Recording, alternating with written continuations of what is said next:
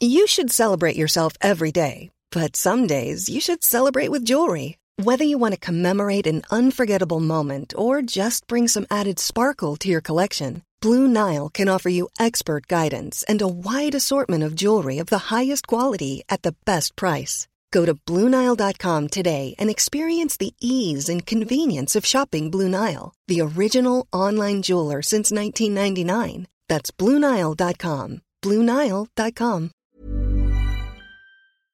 Welcome, friends, to another rSlash malicious compliance video. Today we've got a crazy story of someone that was too eager to get someone to sign an agreement. But first, a story from PMC666. HR discovers that subjective rules can be applied subjectively, much to their annoyance. Here's a story from a while ago with malicious compliance on the part of my manager. It was just after 2000, and as I was working in IT, there had been a busy year leading up to the millennium. Now everyone was looking to get back to normal. The company had plans for us and decided to make a third of the IT staff redundant. In my team of 12, this meant 4 of us. This wasn't really a problem, as even though I had just moved into IT a few years earlier, the job market was booming and getting a new job would be easy. This HR move was a bit of a surprise as we were very busy. Lots of the routine projects had been put on hold, so lots of catching up. But whatever, they knew best. Redundancy with this company offered a month's salary per year of service, way over the legal minimum. They were offering for me a year's salary tax-free, mostly to find a better paying job elsewhere. An offer that would be hard to say no to, but unfortunately they were not going to ask. The way redundancy works for this company in the UK is that all the occupants of the role are ranked by very carefully selected criteria, and the lowest ranked are goners. The way the criteria are selected are to make them very subjective and capable of withstanding any legal challenge that might lead to an industrial tribunal. If there was one thing HR hated above all, it was legal hassles. Criteria would be things like expected to be able to contribute well in other divisions of the company, and other such evidence-free bollocks. Why this weird approach from HR? It isn't as daft as it may appear. When trying to reduce headcount, the options in the UK are natural wastage, offering early retirement, offering voluntary redundancy, or having compulsory redundancies. In a team role in IT at this time, what tends to happen is that nobody's old enough to retire, and offering early retirement was actually expensive as it was based on a generous company policy. Offering voluntary redundancy means the deadwood stays. Forcing a selection process stops the good people leaving, no redundancy money, and allows getting rid of the poor performers. Or at least that was the plan. Anyway, my manager had been told he was being made redundant, which was a bit of a tactical error. He wasn't really adhering to the company line as strictly as he might have been had the circumstances been different. He gathered us together and asked who wanted to go. 4 of us, me included, volunteered. So all was good, and everyone in the team was happy. My manager, maliciously complying with the ranking exercise, duly ranked us by the contrived criteria, but interpreted to our ends and not the company's. These rankings were passed to HR, process were run, runes scried, oracles consulted, and ultimately decisions made. Lo and behold, the gang of 4 came bottom of the pack. Because of the extremely subjective nature of the criteria, nobody could prove the rankings were wrong. My manager then let the team know who was staying and who was going, as was right and proper, and we each got "bye-bye loser" or "you're still on the board" letters from HR. That wasn't the end of it though. HR somehow twigged they were being stitched up by my manager. Comparing the people leaving with the people with the highest annual appraisal scores was an exact fit. HR went into recovery mode and tried briefly to revoke the redundancies. This would have been totally legal, except for one thing. It had been announced that we were the bottom of the selection criteria. Continued employment would have been unthinkable as we were declared least competent to do the job, and they still wanted to get rid of 1/3. If they had insisted, this would have been potentially constructive dismissal, either for the gang of 4, in a weird backwards way. This is when the employer makes life untenable for the employee, such as saying you're rubbish at your job and they want to get rid of you. Or if another 4 were selected, then obviously the process was flawed, and they claim unfair dismissal, company not complying with own processes. Considering the entire rigmarole, particularly the selection criteria ruse, was designed to avoid legal hassles, they were pointed into a corner and had to let the four of us go. So thanks Dave for playing the system so well to get the outcome the employees, and not HR, wanted. Considering the employees who stayed were basically going to be outsourced and their benefits just totally screwed for them, do you blame the manager for helping out the top performers when finding out about this scheme? Would you do the same thing to help out the hardest working people who were going to get screwed over by this HR? Let me know what you guys think in the comments down below. Our next story is from Baldier, Vacation Management. I was in my 20s and working as a machine operator in a union shop. I was the only one who could make that machine sing. Others could run it, but kicking out about 40% of what I could. The parts I made were crucial for the end product. I got 2 weeks of vacation a year, and my foreman was a bit of a jerk.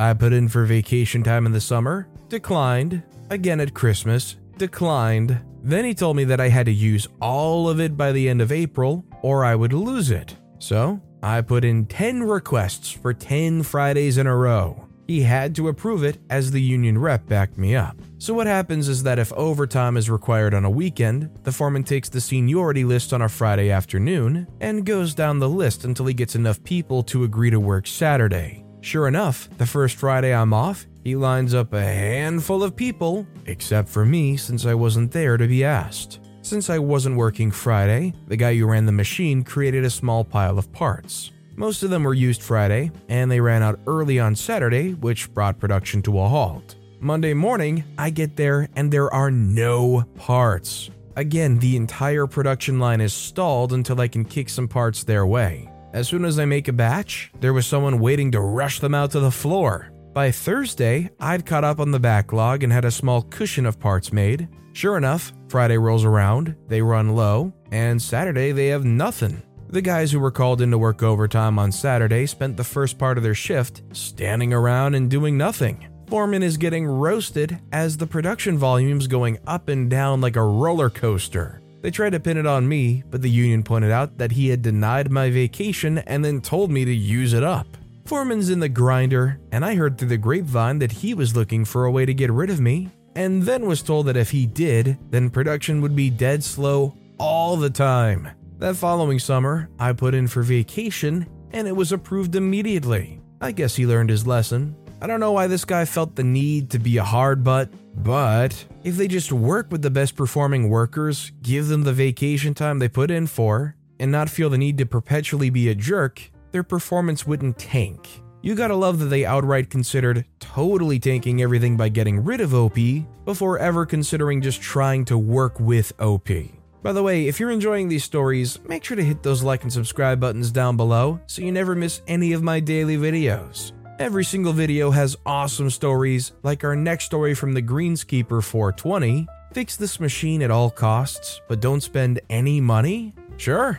About 5 years ago, I found myself as a second shift supervisor at a small manufacturing plant. We had a line of 8 machines with 4 others that could be added to the end of the line with a series of pipes and blowers. It all started when my boss, plant manager, said, "I don't really read the report that you send to me at the end of the day." He was trying to get a second, much larger plant running to make our small plant redundant and increase our capacity by around 8-fold. So he decided to not even be involved with the small plant. Okay, cool. Well, the company wasn't doing too hot. We had a ton of demand, but the orders were so large that we just didn't have the capacity to fill them.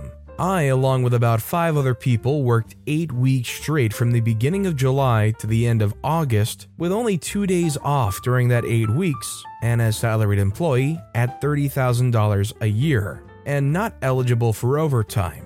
I was not a happy camper. With the plant running around the clock, a lot of preventative maintenance was being neglected. I went to the plant manager and said, "Hey, if we don't shut down for a day or two and replace the bearings and the rollers in the 6th machine in line, they're going to freeze up and that motor that turns those rollers is going to burn up." He said, "Just fix it, but don't spend any money." So at the end of the night, I put in my daily report that if the motor burned up, I would ask maintenance to pull an identical motor from one of the machines that were not connected to the current line configuration.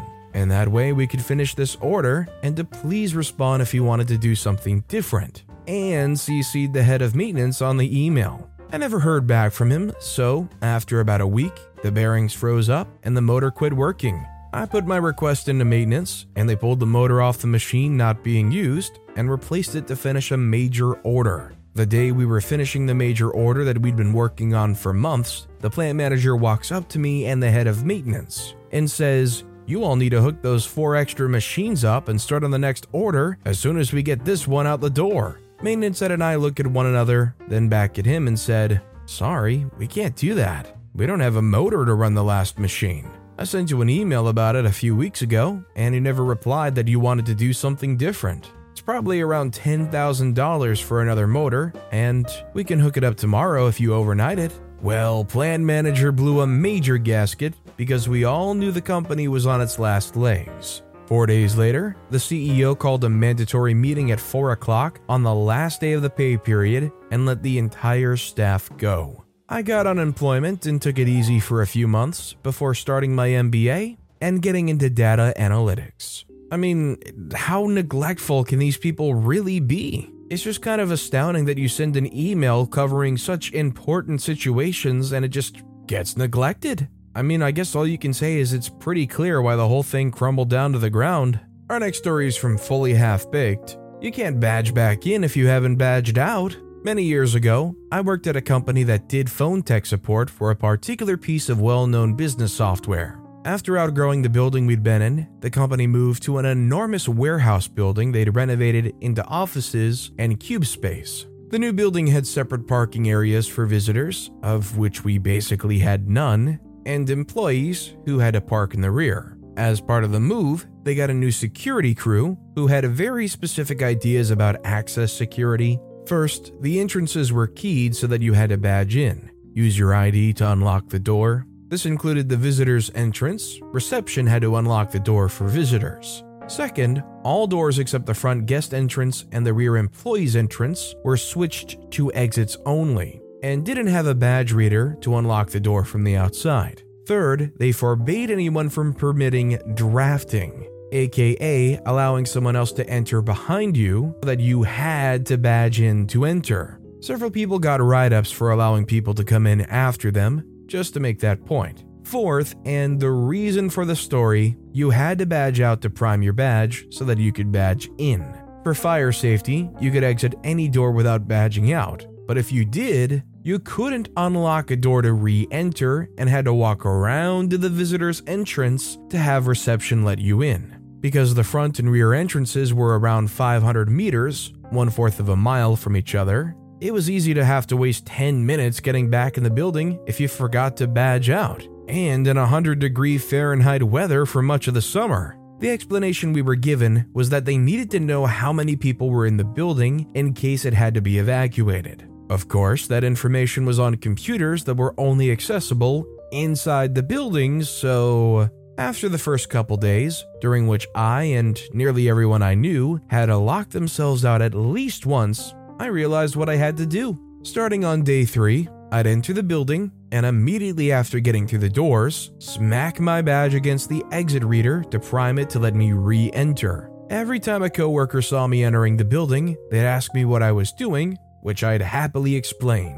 Within a couple weeks, I didn't see a single person coming through the doors who didn't swing around and smack their badge against the exit reader. And at the beginning of next month, security sent out an email that they were no longer requiring exit badging. I like to believe that it was my doing, although it's also possible that reception was sick and tired of dealing with having to deal with the lunch return rush and constantly letting the smokers back into the building. Never mess with reception. I don't blame OP or any of their coworkers for doing the exit badging technique, because let's be real, walking out those doors and then realizing you didn't properly sign out, so you gotta walk a 1/4 mile in 100-degree heat all the way back around to reception sucks. That would definitely be a huge sigh as you start trudging your way on your trek to reception. And our final story of the day is from Maurice. Want a rental agreement? Sure thing. When I went traveling this year and canceled my home internet, the company said if I don't have a paper proving I'm leaving to go abroad at least a few months, I would have to pay substantial cancellation fees. Said proof could either be a rental agreement, a work contract, or a university enrollment. Since I'm just traveling in different places without settling, I had neither of those. Cue malicious compliance. I figure they probably don't really care. So I took the Wikipedia page for the internet, so it's at least one page long, in Greek, so it's a different alphabet, removed all the Latin characters, DNS, IP, HTTP, put rental agreement in Greek on top, my name randomly in the first paragraph, and signed at the bottom. A few days later, I got an email saying the cancellation fees were waived. I mean, honestly, what OP did here is pretty ingenious. Just use the language that almost is guaranteed nobody actually reads there. They're not going to be able to verify, and if they did, they would probably just try to use some Google Translate. It obviously wouldn't work, and they'd be like, whatever, looks good to me. Sign off on that, Bob. Did OP just rent out the internet? But with that being said, that's all the time we have for today. Now, if you want to hear another malicious compliance story that was even more insane than the ones in this video, click on that left video. Or if you missed my latest video, click on the right. But with that said, I'll see you all next time for some more stories. Mom deserves the best, and there's no better place to shop for Mother's Day than Whole Foods Market. They're your destination for unbeatable savings, from premium gifts to show-stopping flowers and irresistible desserts. Start by saving 33% with Prime on all body care and candles. Then get a 15-stem bunch of tulips for just $9.99 each with Prime. Round out Mom's menu with festive rosé, irresistible berry chantilly cake, and more special treats. Come celebrate Mother's Day at Whole Foods Market.